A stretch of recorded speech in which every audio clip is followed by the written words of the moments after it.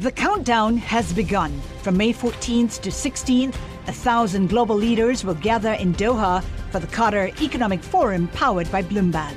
Join heads of state, influential ministers, and leading CEOs to make new connections, gain unique insights, and uncover valuable opportunities in one of the world's most rapidly rising regions. Request your invite for this exclusive event at QatarEconomicForum.com. It's The Big Take from Bloomberg News and iHeartRadio. I'm Wes Kosova. Today, inflation. Prices for everything keep going up. How are we going to get out of this?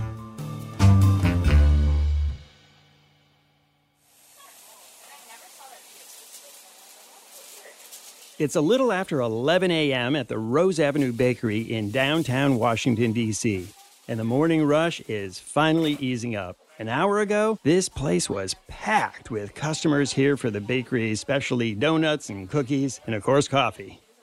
Now the bakers are moving fast, prepping afternoon orders and getting ready to do it again tomorrow. So Jen and Tanya are portioning out our black sesame cookies. They're weighed to 85 grams, and then they roll them to make this swirl.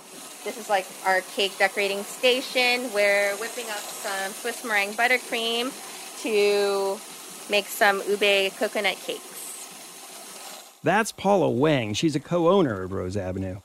Now that COVID is no longer front and center and the bakery is open to the public again, she says they often sell out. All the bakers are here very early in the morning just so we can make everything fresh for the day. And then we're open until sellout or 2 p.m. Sell out or 3 p.m.? What time do you usually sell out? Between 12 and 1. It really depends on the day. Saturday as early as noon. But like businesses everywhere, the bakery has struggled to keep up with inflation that's made just about everything more expensive. I asked Paula what it's like keeping a small business afloat during chaotic times like this. We were only open 2 days, and then... 2 days? Yeah, and then we had to close everything down. We started doing pre-orders maybe around July. It was really just a pickup system to keep our staff safe and customers safe. And then as people felt more and more comfortable to come in, we expanded the pre-order system to 2 more days. And we were in that pre-order limbo for almost half a year. So here you are, business is good, and then comes inflation. What's that been like? When did you start noticing things were starting to creep up cost-wise? Unfortunately, it was simultaneous with us trying to open for more days that we started noticing, oh man, the cost of eggs and milk and all these things are starting to increase, and we need those. That's like the basis of our ingredients: eggs, milk, dairy, butter. It's a struggle every week looking at prices. My partner and I actually kind of combine like where we order from, and we see where we can get the cheapest things from. And like, for example, even scallions. You could have bought scallions, for a whole bunch of scallions for maybe like less than $1, but now maybe like 3 or 4 pieces could go for $1.50. And we use scallions in most of our savory items. So that's something we even physically go out to like Asian markets, local Asian markets, and buy from, because buying in bulk from a distributor is so expensive. Have you been able to negotiate better prices, or as a small business, you do not have that kind of leverage? Because our relationships with our distributors are a little new, it's hard to have leverage. What we've been doing is seeing what is super expensive and kind of tailoring our menu to what we can afford to make or mass produce. If that means we have to take something off the menu temporarily because the item is so expensive to make, then we kind of just have to do that. What have you taken off the menu? Recently, something that's gone up, yuzu puree, that went from like $20 to for 1,000 grams to $100 for 1,000 grams of yuzu puree. So we had to take off this very popular yuzu croissant because we just cannot afford to make yuzu curd. Let me ask you about employees. Obviously, we've seen as the economy has gone through tightening, prices are increasing. A lot of places are having trouble retaining their talent. How has that affected you? What are you doing about what have you seen in your own workforce? In our particular bakery, one of the things that we really want to focus on is retention with our employees and making them feel like they're valued here. So with our full-time staff, we really want to pay them a livable wage. So no matter if that's something that's increased because of inflation, we always try to meet it. So if it cuts through our profits as an owner, then it just cuts through our profits as an owner. We believe in making sure that our employees can, live in the city if they need to, that they have the benefits that allow them to live a comfortable life, And have you been able to retain people? Or are you finding that people are sticking around? Yeah, full-time employees, retention has been great, to be honest. We haven't had the problem of losing people because of money or whatever reasons. You mentioned that you're, raising pay in order to kind of meet the moment. Have you had to raise the price of your baked goods? Yes. So we did raise prices twice during the pandemic. Like, what did a donut cost when you opened versus now? When we first started, we were charging $4.25. $4.25. Yeah. So we're talking some premium donuts here. Yeah. And now they're $5 on average. It really depends what goes into the donut. We don't want to go any more than that because it kind of seems ridiculous to pay for like a $6 donut. We actually made an announcement on our social media when we did the first price change, just to keep everybody in the loop that we're not trying to, sell expensive donuts. It's just costs more to make them, unfortunately. And, the things that we need to make the donuts, like eggs and milk and butter, have been one of the hardest hit items during inflation. So when you look into the future and, we have this high inflation time right now, can you weather this out as long as it lasts, or do you worry at some point that it's just going to start to have a bad effect?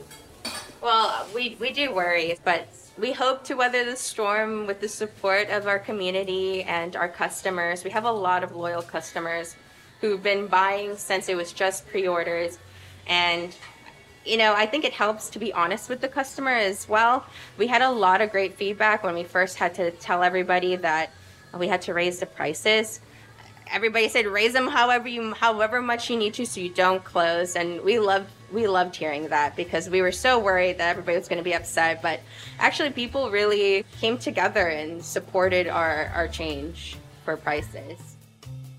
So why has inflation hit so hard? And how long will we be suffering with it? Bloomberg's chief economist Tom Orlik has answers after the break.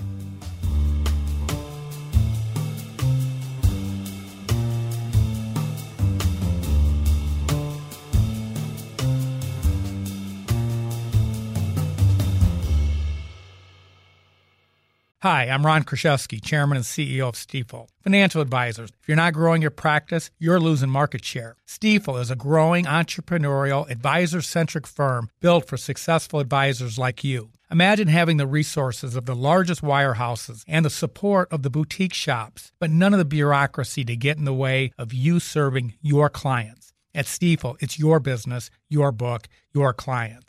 I always tell the advisors we're recruiting, I want you to come to Stifel and double or triple your business. Most of them laugh and shake their heads, but I'm serious. Don't take it from me. Take it from Stifel's #1 finish in J.D. Power's 2023 U.S. Financial Advisor Satisfaction Study. So, there's a reason why 148 financial advisors joined Stifel last year. Come join us and find out why Stifel is the firm where success meets success. Visit www.choosestifel.com. Stifel Nicholas and Company Incorporated, member SIPC and NYSE. Collaborate for a greener future at the Bloomberg Green Festival, a groundbreaking celebration of the thinkers, doers, and innovators leading the way. From design and culture to technology, science, and entertainment. Hear from inspirational speakers and immerse yourself in climate solutions. July 10th through 13th in Seattle. Title sponsor, Amazon. Official airline, Alaska Airlines. Get 20% off using promo code Radio20 at BloombergLive.com/Green Festival.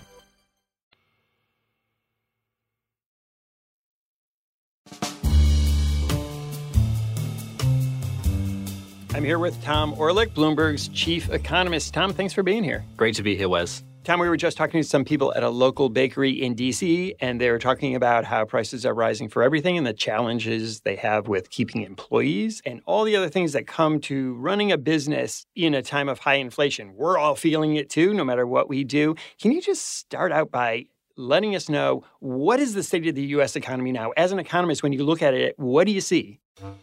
So inflation's still really high, Wes. And I think it's interesting to think about how we got to where we are. One way of framing it is to think about the current inflation being suffered in the US as coming from two different sources. On the one hand, you've got shocks to labor markets, not enough workers, too many openings, and that's driving wages higher. And when wages go higher, households have more money to spend, and that pushes up prices. The other big driver of inflation, it's been really important for the last couple of years, is shocks to specific sectors of the economy. So that's all the stuff that happened to semiconductors when supply chains jammed up as a result of COVID lockdowns. All the stuff that's happened to gas and other energy as a result of Russia's invasion of Ukraine. And of course, we are talking about supply chain that has been upended through the COVID crisis. And now, indeed, we see potentially even Russia-Ukraine adding to some of those supply chain issues. Noble gas is key, of course, to the chip sector. And it's these two drivers together, the tightness in labor markets pushing up wages and the shocks to particular sectors like semiconductors and energy and agriculture coming together, which have pushed US inflation up to these astronomical levels. So let me ask you a very basic question. Why is high inflation a problem other than things costing more?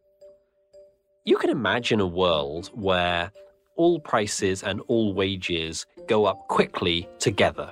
So all the prices in the economy and everybody's wage goes up 10% every year. And it's kind of weird, and maybe every few years we need to drop a zero off the denomination of our banknotes, but because everything is moving at exactly the same pace, it's not really a big problem.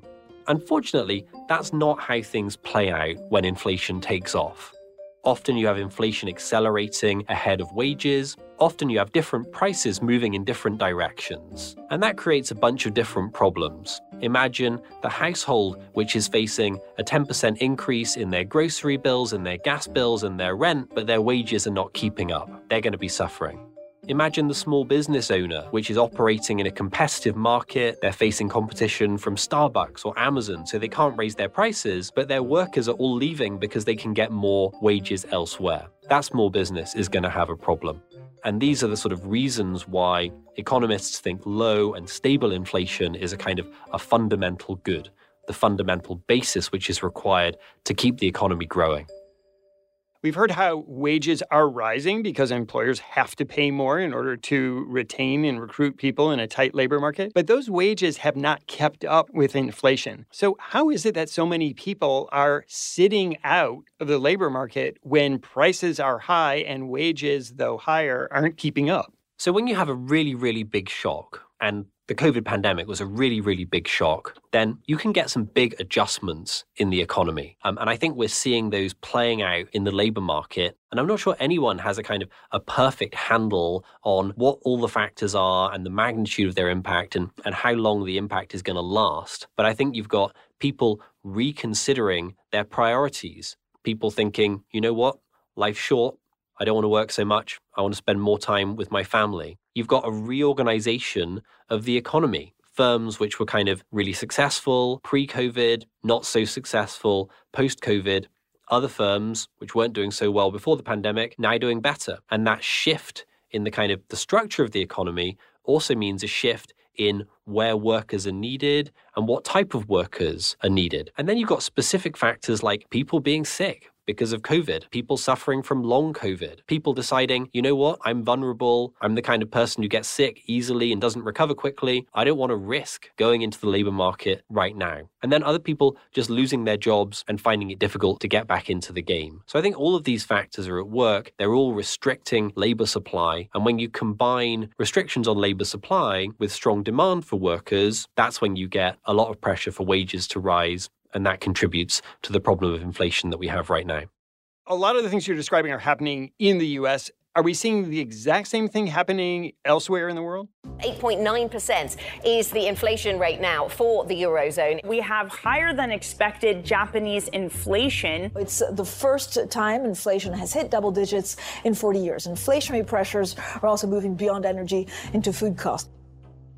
So that framing that we use to understand what's happening in the United States, inflation that comes partly from really tight labor markets pushing up wages and partly from shocks to specific sectors like oil or semiconductors, that's also a useful frame for thinking about inflation globally. So if we turn to Europe, Europe's got really high inflation, higher than the United States right now, but it's coming from different sources. They don't have the tight labor markets pushing up wages in Europe. What they do have is really severe shocks to specific sectors. And of course, it's no mystery where that's coming from. It's Vladimir Putin and Russia's invasion of Ukraine and Russia turning off the gas to Europe, which is pushing energy prices up really high.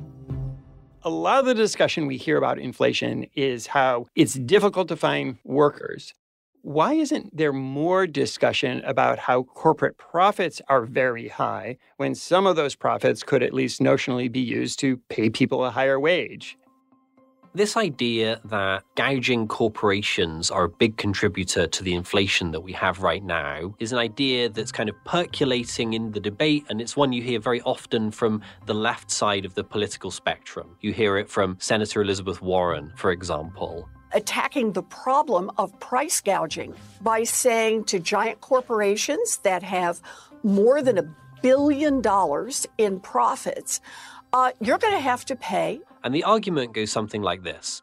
Corporate power is so concentrated now, the big corporations in agriculture, in energy, in technology, in retail, they own so much of the market that they're immune to competitive pressures. And what that means is that they can jack up prices without having other firms jump in and steal their market share. So the argument in favor of this view focuses on the market power of big corporations and how that's increased over time. And it also looks at things like the announcements by big companies. If you listen in on the earnings calls of big companies over the last few months, you hear chief executives who are positively gleeful about their capacity to raise prices and raise profits. The argument against the idea that concentration of market power is a big contributor to high inflation is basically, well, why now? Market power, the enormous size of the big firms in agriculture and energy and retail and tech is not a new phenomenon. So why is it suddenly a big contributor to inflation when it hasn't been a big contributor to inflation in the past?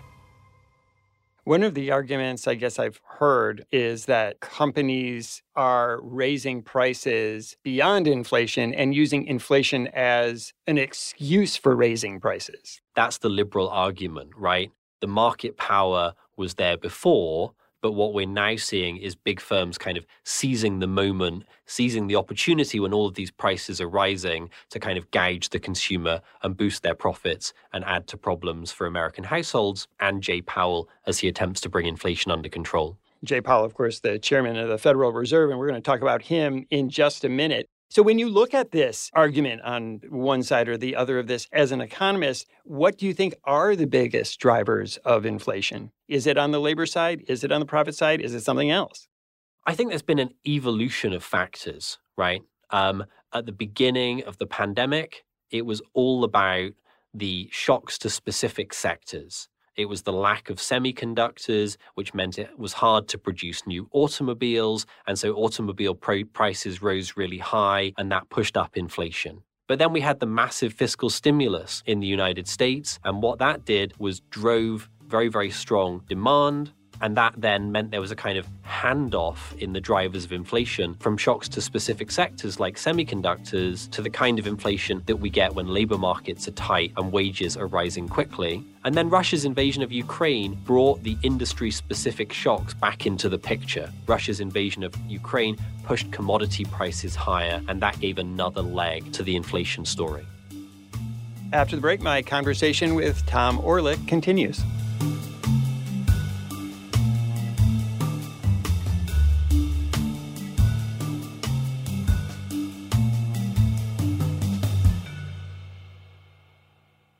Hi, I'm Ron Kraszewski, Chairman and CEO of Stifel. Financial advisors, if you're not growing your practice, you're losing market share. Stifel is a growing entrepreneurial, advisor-centric firm built for successful advisors like you. Imagine having the resources of the largest wirehouses and the support of the boutique shops, but none of the bureaucracy to get in the way of you serving your clients. At Stifel, it's your business, your book, your clients. I always tell the advisors we're recruiting, I want you to come to Stifel and double or triple your business. Most of them laugh and shake their heads, but I'm serious. Don't take it from me. Take it from Stifel's #1 finish in J.D. Power's 2023 U.S. Financial Advisor Satisfaction Study. So, there's a reason why 148 financial advisors joined Stifel last year. Come join us and find out why Stifel is the firm where success meets success. Visit www.choosestifel.com. Stifel Nicholas and Company Incorporated, member SIPC and NYSE. The countdown has begun. From May 14th to 16th, 1,000 global leaders will gather in Doha for the Qatar Economic Forum powered by Bloomberg. Join heads of state, influential ministers, and leading CEOs to make new connections, gain unique insights, and uncover valuable opportunities in one of the world's most rapidly rising regions. Request your invite for this exclusive event at QatarEconomicForum.com. I'd like to take this opportunity to speak directly to the American people. Inflation is much too high, and we understand the hardship it is causing, and we're moving expeditiously to bring it back down. We have both the tools we need and the resolve that it will take to restore price stability on behalf of American families and businesses. Tom, you've spelled out where we are and how we got here. Now comes the big question, what do we do about it? How does inflation eventually get under control? So let's come back to our sort of initial framing of inflation as coming partly from shocks to labor markets, pushing up wages, and partly from shocks to specific sectors. Most of the tools which policymakers have for bringing inflation under control are focused on the first one of those drivers. Central banks, the Federal Reserve, the European Central Bank, raise interest rates. That makes it more expensive to borrow. That chokes off demand in the economy, including demand for workers. And so wage gains start to come down or maybe even stagnate. And that, over time, lowers price pressure. So that's the kind of big macro policy tool which economies have to fight inflation, and it's in operation right now. The Fed's already done a bunch of big rate hikes. There's some more still in the pipeline. How about the second driver of inflation? The inflation that comes from shocks to specific sectors? Well, there, unfortunately, the tools that policymakers have are much less comprehensive and much less powerful. So think about the shock from high energy prices, for example. President Biden can open the Strategic Petroleum Reserve and release a bit more energy, but the amount of petroleum in the Strategic Petroleum Reserve isn't that big relative to the size of global energy markets, so that doesn't do much. He can swallow his pride and get on the plane to Saudi Arabia and fist bump MBS and ask him to increase oil supply. Of course, the Crown Prince of Saudi Arabia you're talking about there, where Biden visited and didn't get much. That trip, whilst it cost Biden something in terms of diplomacy, didn't deliver much in terms of increasing energy production or bringing energy prices under control. Think about shortages in supply of semiconductors, big driver of inflation earlier in the pandemic. Governments basically don't have any tools to address that problem. In the United States, we think cooling the economy is going to mean the Fed has to take interest rates all the way up to 5%. Cooling the economy is a kind of polite euphemism, and what we actually mean when we say cooling the economy is pushing people into unemployment. Our US economic team thinks that more than 2 million people are going to join the ranks of the unemployed in the United States in the next 2 years, directly as a consequence of the Fed's campaign to bring inflation back to its 2% target. Is there a scenario in which the Federal Reserve could bring down inflation in a way that doesn't require so many workers to be fired? There's a kind of an optimistic view on this. It's kind of sometimes referred to as immaculate disinflation. Disinflation which takes place without kind of hurting anybody. The idea goes something like this. The inflation that we've got in the last 2 years is a consequence of a massive and unpredictable shock to the economy. The COVID crisis, the war in Ukraine. The COVID crisis is already kind of receding into memory here in the United States. the war in Ukraine continues, but without the kind of catastrophic impacts on global oil prices that we saw in the first part of 2022. So perhaps the dislocations which caused high inflation will disappear just as quickly as they arrived, and the Fed will be able to get prices back to its 2% target without having to raise interest rates too much further and without having to push too many people into unemployment. That's the kind of the underpinning of the hope for the sort of soft landing which Fed Chair Jay Powell says he's aiming for, but acknowledges is going to be difficult to stick. How likely do you think it is that that happens? Our US team has a recession in the second half of 2023 as their base case. So we would see a soft landing and a limited rise in unemployment as a positive risk scenario, not the most likely thing to happen. And is the same true in Europe? The situation in Europe is a bit different. Because so much of inflation in Europe has come from the surge in energy prices, the capacity of the European Central Bank to do anything about it is reduced. The European Central Bank hikes interest rates, that impacts labour markets and wages. At the margin, that impacts energy prices. But really what's determining energy prices is Vladimir Putin and his pipeline and his decision on how much gas to send to Europe. Now, what that means is that whilst we expect the European Central Bank to hike interest rates, we don't expect them to go as far as the Federal Reserve. Labour markets in Europe also work differently to labour markets in the US. In the US, we have kind of red in tooth and claw capitalism. The government doesn't want to sort of impede businesses' capacity to hire or fire. And what that means is that as the economy goes up and down, unemployment actually moves quite a lot. In Europe, they have more of a kind of a social contract. And what that means is that there's labour market regulations which make it harder to fire people in the bad times. Of course, the downside of that is businesses are also more reluctant to hire them in the good times. And so the economy goes up and down with a smaller impact on unemployment. We haven't yet touched on other very big economies in Asia, in particular China. How is this impacting China now?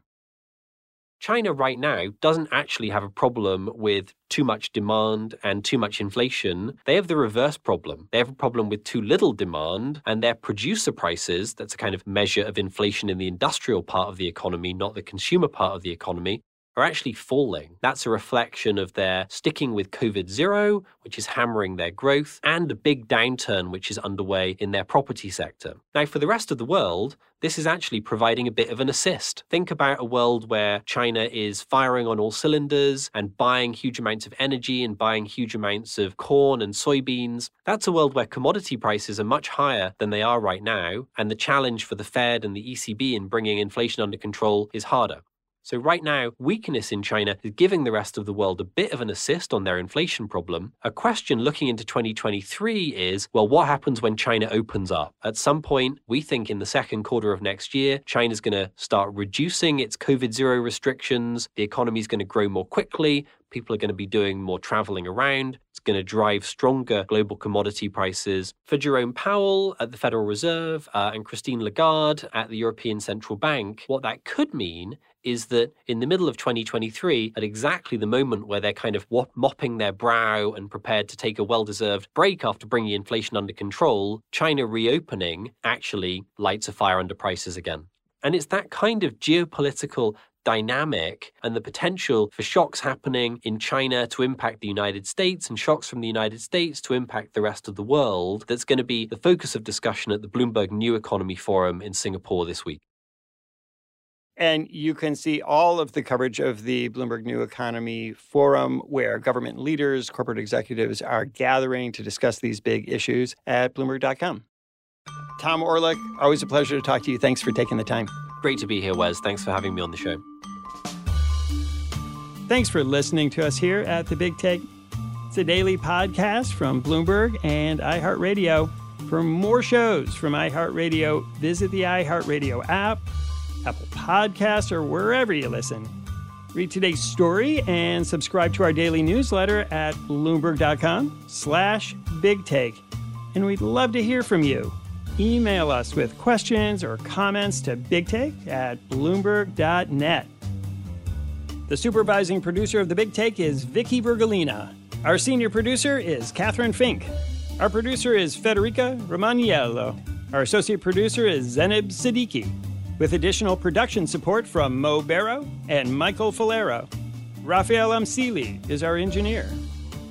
Original music by Leo Sidran. I'm Wes Kosova. We'll be back tomorrow with another Big Take.